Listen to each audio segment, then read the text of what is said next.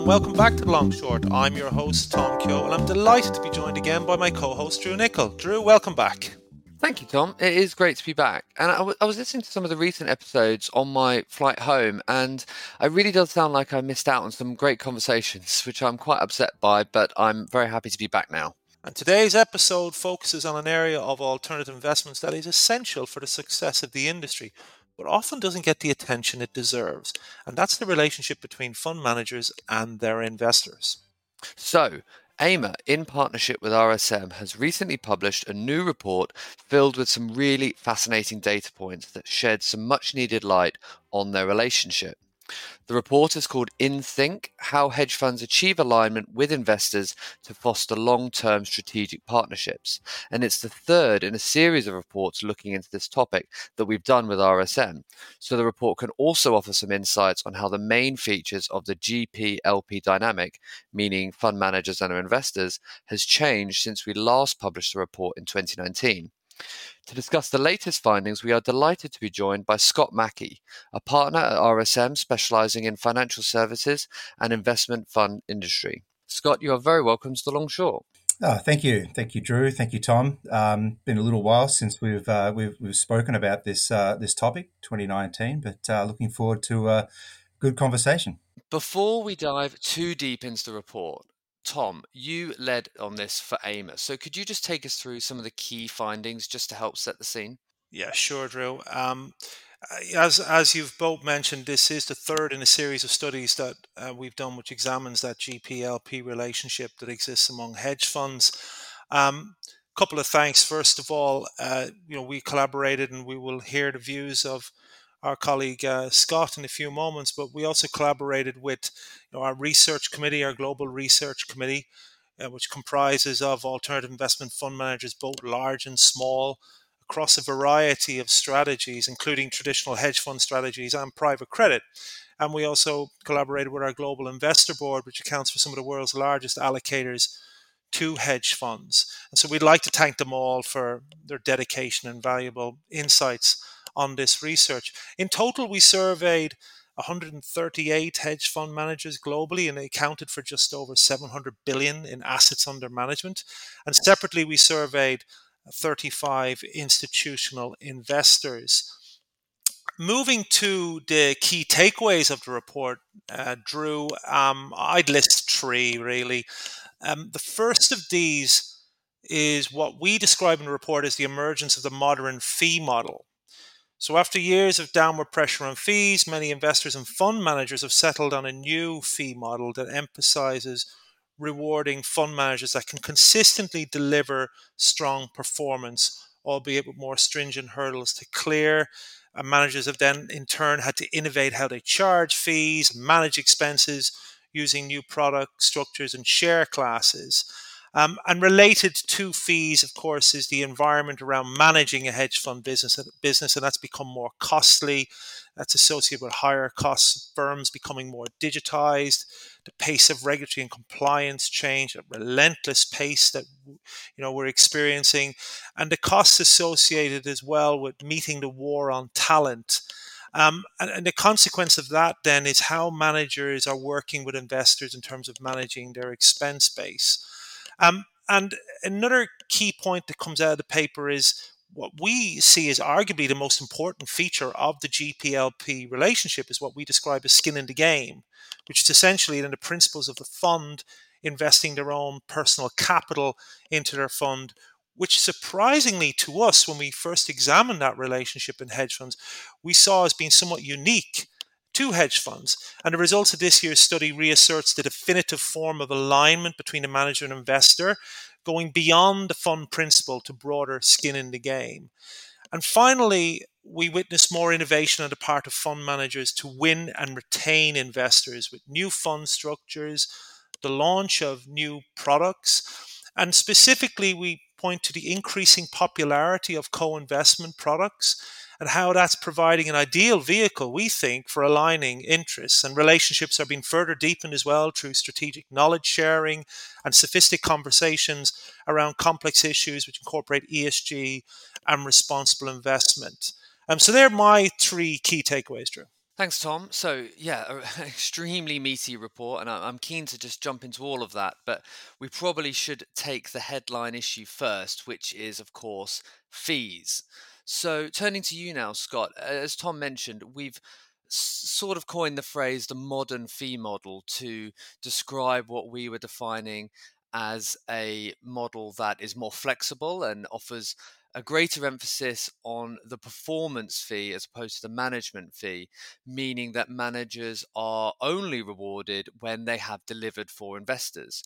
So, just taking this back to the headline and how this aligns interests, could you just speak to what this does to have a performance fee led model, and how it also allows a situation where some managers are able to negotiate slightly higher fees when they can demonstrate very reliable performance?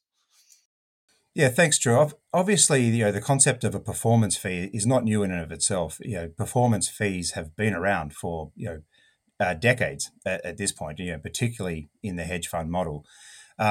But I think what we have been seeing, and I think particularly we've been seeing around in the US, is that managers are moving away from the more rigid 2% administrative fee or management fee, 20% performance fee model, and coming up with some more creative solutions that do promote greater alignment between the LPs and the GPs of a fund. So some of the examples that I've seen, as you alluded to, are higher performance fees for outsized returns. So the performance fee model may be set lower, for lower or more modest returns, somewhere below the 20% model. But for outsized returns, going above 20% is fairly common, up to 25, 30, and even 35%.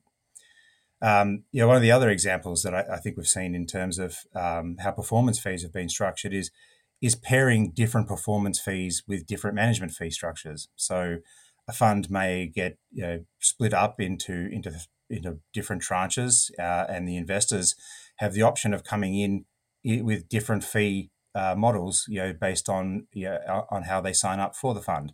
So, for example, they may choose to have a more stable management fee and a lower performance fee, or a relatively modest management fee, or even a 0% management fee in exchange for 100% performance fee model for the manager. And the debate regarding how hedge fund managers pay for their expenses has also intensified. The results of our study found that the practice of passing through expenses is becoming more common. Scott, would you agree with that? And how has the use of pass through then changed over the past number of years? I would say the answer, it depends. There's always been flexibility, within investor agreements and subscription agreements. I think for GPs to pass discrete fees on to investors. But that said, I think going back, a decade or even longer, the largest fee and the most predominant fee that you would see, in the financial statements for a hedge fund would be management fees. I do think there has been some creep in terms of some very discrete fees that I think very arguable that they directly benefit the fund, but and are passed on to the fund. And as you said, ultimately those are passed on to the investors. However, there are some kinds of fees and some types of fees that I think that are passed on that were traditionally covered under that management fee arrangement. So, for example, bookkeeping, record keeping fees. Before this prevalence of outsourcing the record keeping and accounting to fund administrators, most of that function was performed in house, and the costs were borne by the manager, and it was covered by the management fee. Those same costs are now, or those same activities are now oftentimes outsourced to a third party administrator. Very reasonably, those firms invest very heavily in technology, people, and processes to perform that function. And that fee is, it's a discrete fee, and it is quite often recorded and passed on in the to the fund.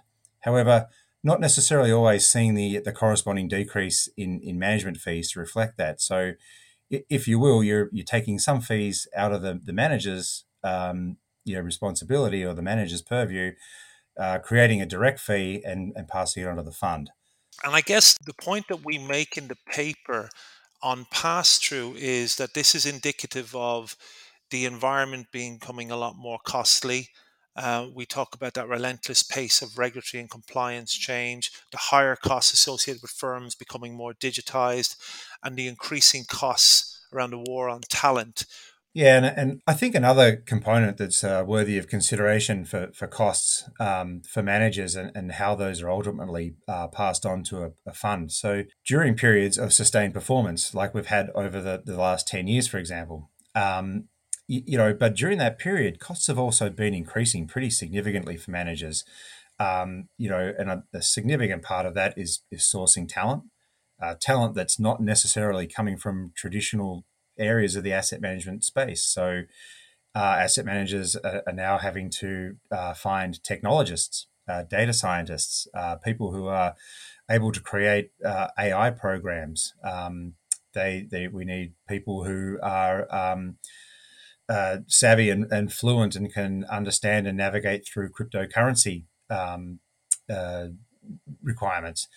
All these things increase costs. So as managers are keeping pace with the industry, they're developing products, they're offering products that their investors require. The high watermark of their costs are most likely going up, and you couple that with inflation, they're definitely going up. Then you get to an inflection point like now, where assets are decreasing. The asset values are going down. Performance is stagnating or going down in many cases. So while costs are up, revenues for managers are coming down, either through lower performance fees or lower management fees, coming from a base level of AUM. So I think we're at an interesting point here, an interesting inflection point where we're going to see, maybe another change to cost models moving forward. But added to that, Scott, is what has happened across the industry is that we've had, by and large, performance being better over the last couple of years. So therefore, it feels like managers are more comfortable with making that ask in terms of being compensated better. And we talk about that partial pass through becoming more popular, and the push, by investors to cut fees and further aggravated by rising industry costs, has seen some managers then push on a wider variety of costs onto the fund. And the two models for this then are the pass-through model, a partial pass-through, and the full pass-through. And what we're saying is that there's some parts of the industry are also now charging full pass-through, and that can be, as much as 3 to 4 times the historical 2% management fee. And then everyone else, as that environment has become more costly, they're starting to push through expenses, albeit they're capped. Yeah, and that's the change that we've seen from when we took this research in 2019 to the research that we're reporting on this year. Many firms, Scott, are also turning to technology such as automation tools or are having a greater reliance on outsourcing to achieve cost savings. What are you seeing with regards to this development? Certainly, I think it's been a very consistent theme, and not just in the 3 years since we last spoke, but this has really been over the last decade or even 15 years. The trend to outsourcing components of the back office or middle office of a fund manager has been very strong. And I think there are real reasons for that are not just cost related. One is the sourcing of talent and the sourcing of resources that are required to run a back office. That is a real undertaking in itself. The cost of developing and maintaining technology for what is, very much for outsourced record keeping, a very much non-core function for an asset manager. That those are very real costs, and so the ability to, I think, move those costs out and move those functions out and not have to manage them in house, is a great benefit to a lot of managers, and it makes a lot of sense. And we've been seeing that trend, and I expect that to continue. In terms of investing into technology that's retained in house, I think that's also very much a trend that we've seen a lot, and that's not just that's just not isolated to the investment management industry. That is a trend. Automation has been a trend across business development over a very strong trend for the last 10 years, and all businesses are doing it. And particularly when you're in industry that you're regulated, you have to there is a high precision in how you have to in your activities and how you have to conduct your business. Automation, the ability to cut back on error, increase accuracy, and also manage less people, has been a key component for many investment managers. AIMA's Next Generation Manager Forum, now in its 10th year, returns to London on Tuesday the 16th of May. The forum provides a platform for the exchange of ideas and the development of peer networking for senior individuals at alternative asset management businesses managing up to $500 million in hedge and private credit assets. Throughout the afternoon, speakers will discuss Next Generation Managers 10 years on, the war for talent, how to acquire and keep it, ESG, implementation and non-negotiables, and investor relations, retention and maintenance. Register today to learn more from the stellar speaker lineup and engage and network with colleagues both old and new. We look forward to welcoming you. And of course, it's all not one way in the sense of fund managers being able to maybe let go of some costs and increase fees, obviously assuming that they are performing ultimately for their investors. Investors are in themselves demanding something more as part of this new dynamic. And in the first instance, what the data seems to suggest is that greater transparency is at the core of what they are asking for. So just to put that to you then, in the sense of transparency can mean many things to many people, but when we spoke to both managers and investors, when we were going through the data and interrogating it a little bit, it did mean a lot in the sense of it could mean fees, it could mean greater insight into the underlying portfolio, but the common denominator was that it had to improve, and it had improved a lot since 2019, but there potentially was still further headroom there. And the other element that I found particularly interesting was that previously, if you were a big ticket investor, then you had greater sway when it came to demanding certain transparency in whatever aspect that was most important to you. But now the overall threshold for what is considered high levels of transparency can be demanded by all investors or smaller ticket investors. Could you just talk about sort of in your experience how that trend has developed and if we can expect that to continue to develop? Yeah, sure. I mean, and look, I think there's always been a healthy tension between investors and managers when it comes to transparency, right? I think both sides understand the advantages and disadvantages to each of them of transparency. I think certainly as it regards to fees and how fees are charged between different investors, within the same manager, that understandably, I think continues to be an area where investors are seeking more transparency around fee structures. They're seeking more transparency in how the costs of running a fund or running a portfolio translates to their costs, and then how are my fees as one investor differentiated from fees of another investor, from a competitive landscape. That's obviously very interesting to investors, but for managers, disclosing some of that is giving away somewhat of a competitive advantage. On the portfolio side, investors, particularly big ticket investors who are managing complex portfolios, they need transparency as to how they're managing their risk, how are they allocating their assets, across different managers, and where do their risks really lie. So, I think transparency around investing, transparency around investing products that are being used, we've certainly seen that increased. I wouldn't say it's all been voluntarily. There's been some, pressures from regulators, accounting bodies, auditors. I'd have to say, certainly part of that mix. But there has been a general progression towards greater transparency in both those realms, and I think it's been really beneficial for investors.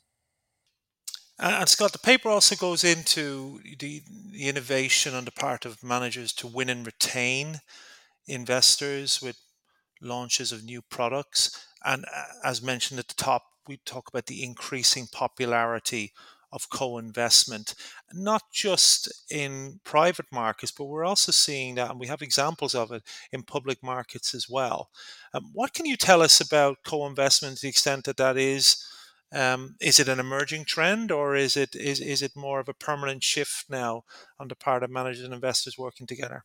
Certainly a very strong trend. I'm not sure I would categorize it as a permanent trend. It's hard to say anything is permanent in this industry where you're working in such a fluid environment, and actions that you take as a manager to retain a competitive edge, are going to change over time.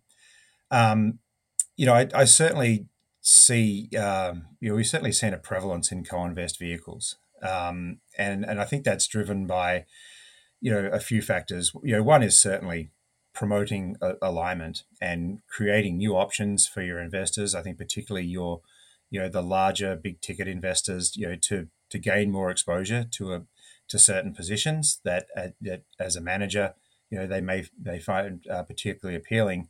I think another appealing aspect for investors, when it comes to co-invest vehicles, it is becoming less correlated with markets and taking on greater positions, with managers that they trust, they have a great track record with.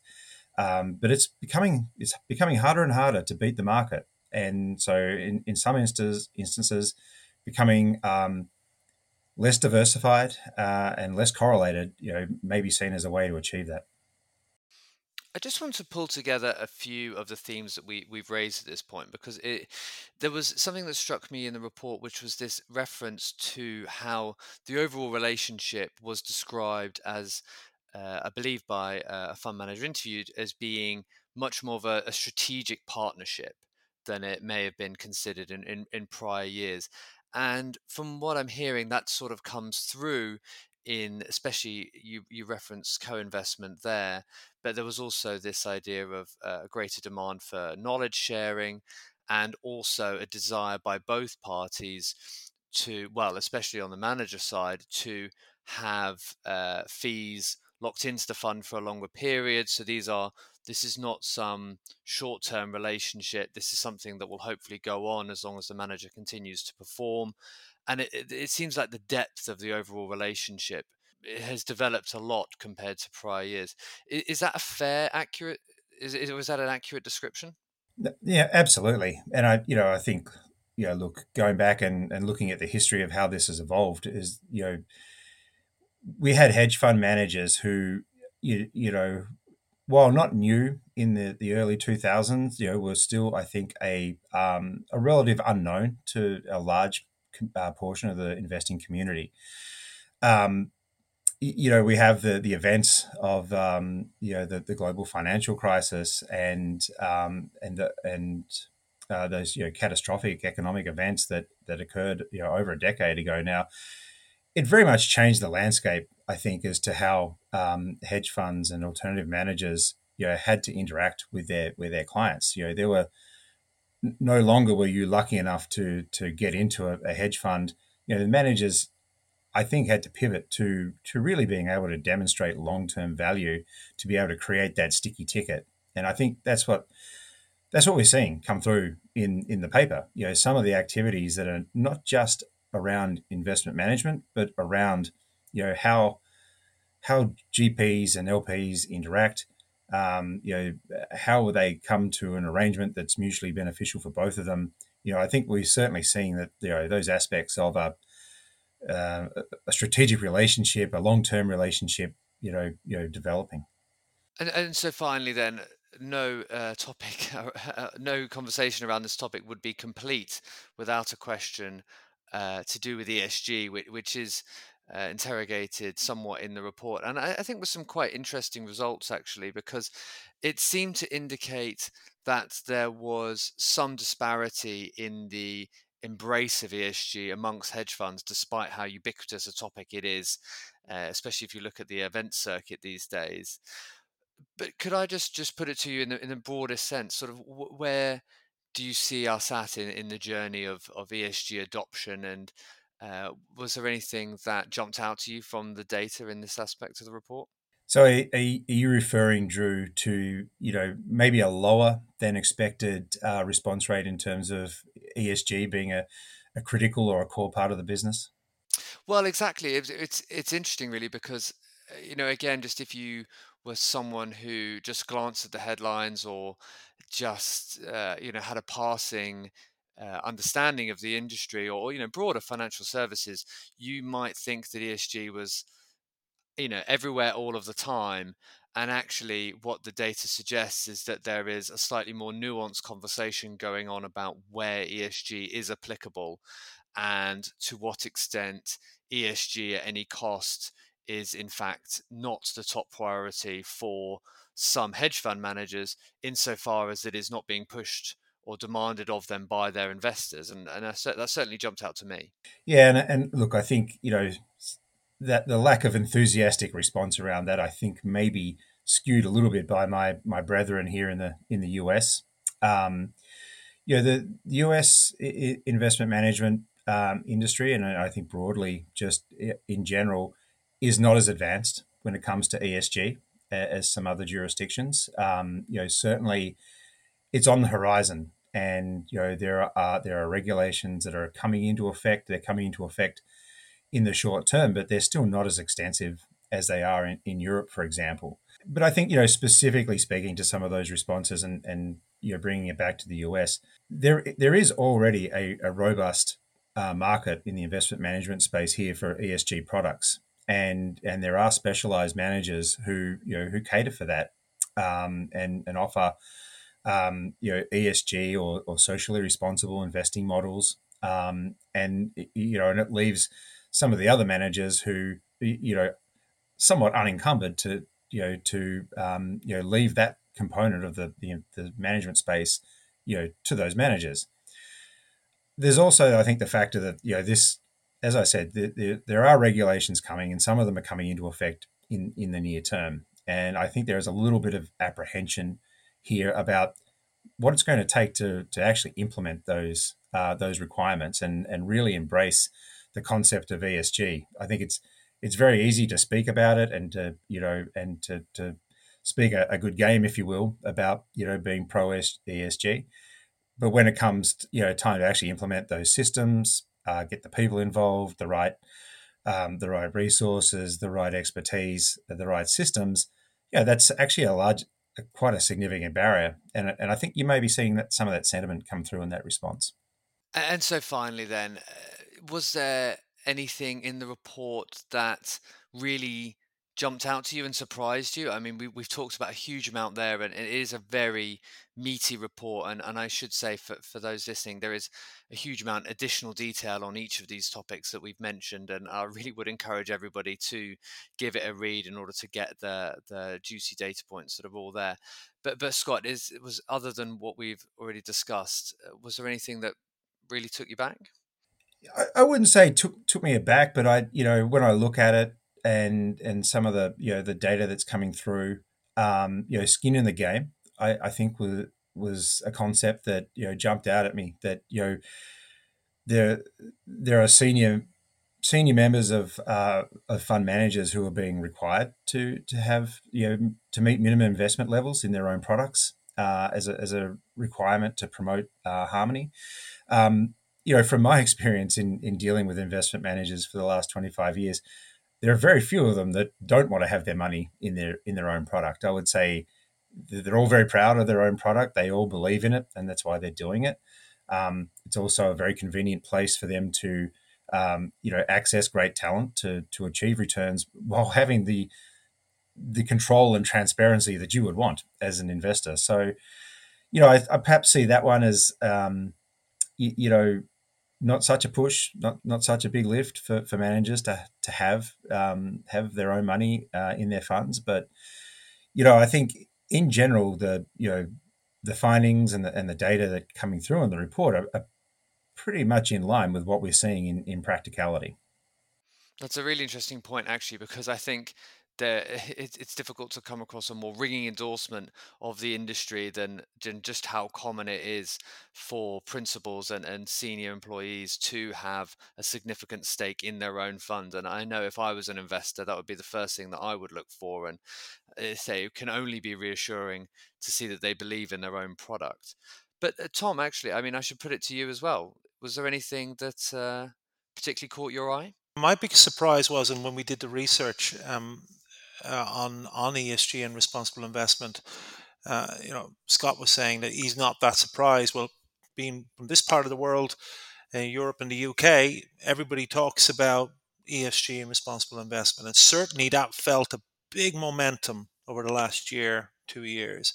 And for then half of all of our respondents to say that they didn't have an ESG mandate, that was the biggest surprise to me. But as Scott alluded to, there's an incremental approach to incorporating ESG, and there are various facets around why you ought to incorporate it, but also there are challenges around being able to incorporate that. But certainly that was a big surprise to me coming from this part of the world. Of course, in the US, it's all about DE&I, less so about ESG. I wonder if we do this report 3 years' time when the world has moved on, will that data point change? That remains to be seen. Yeah, no, Tom, and just to add on to that, and I think we all know ESG is coming, and I do think that we will see a different response in a few years' time. I know RSM and many other participants in the industry believe ESG is coming. There's a significant investment in ESG in the US. I just feel that it's a slight reluctance, maybe a lack of acceptance of reality at the moment. But we'll see. It'd be very interesting, I think, to come back in 3 years and measure that. Well, I think we're in agreement. That's a strong foundation to meet back here again in 3 years' time at least, and pick over the bones of the next report. I think all that's left in the last few minutes is just to thank Scott and, of course, everybody else at RSM who partnered with us on this. As Tom mentioned, there is a huge number of stakeholders involved in getting these reports over the line, including AIMA's Research Committee and our Global Investor Board, many, many other people that contributed their time to do the survey and answer all our questions in hours and hours of interviews that went into putting this together. So thank you to all those people if they're listening. And Scott, thank you for joining us on The Long Short. Oh, thank you. Thank you, Drew. Thank you, Tom. And thank you, AIMA, for allowing us to participate again.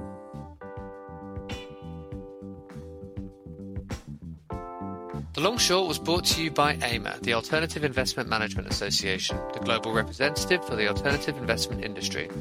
As always, you can get the latest episodes by subscribing to The Long Short on Spotify, Apple Podcasts, Google Podcasts, and Amazon Music, or by streaming episodes directly from our website, aima.org. Thanks for listening.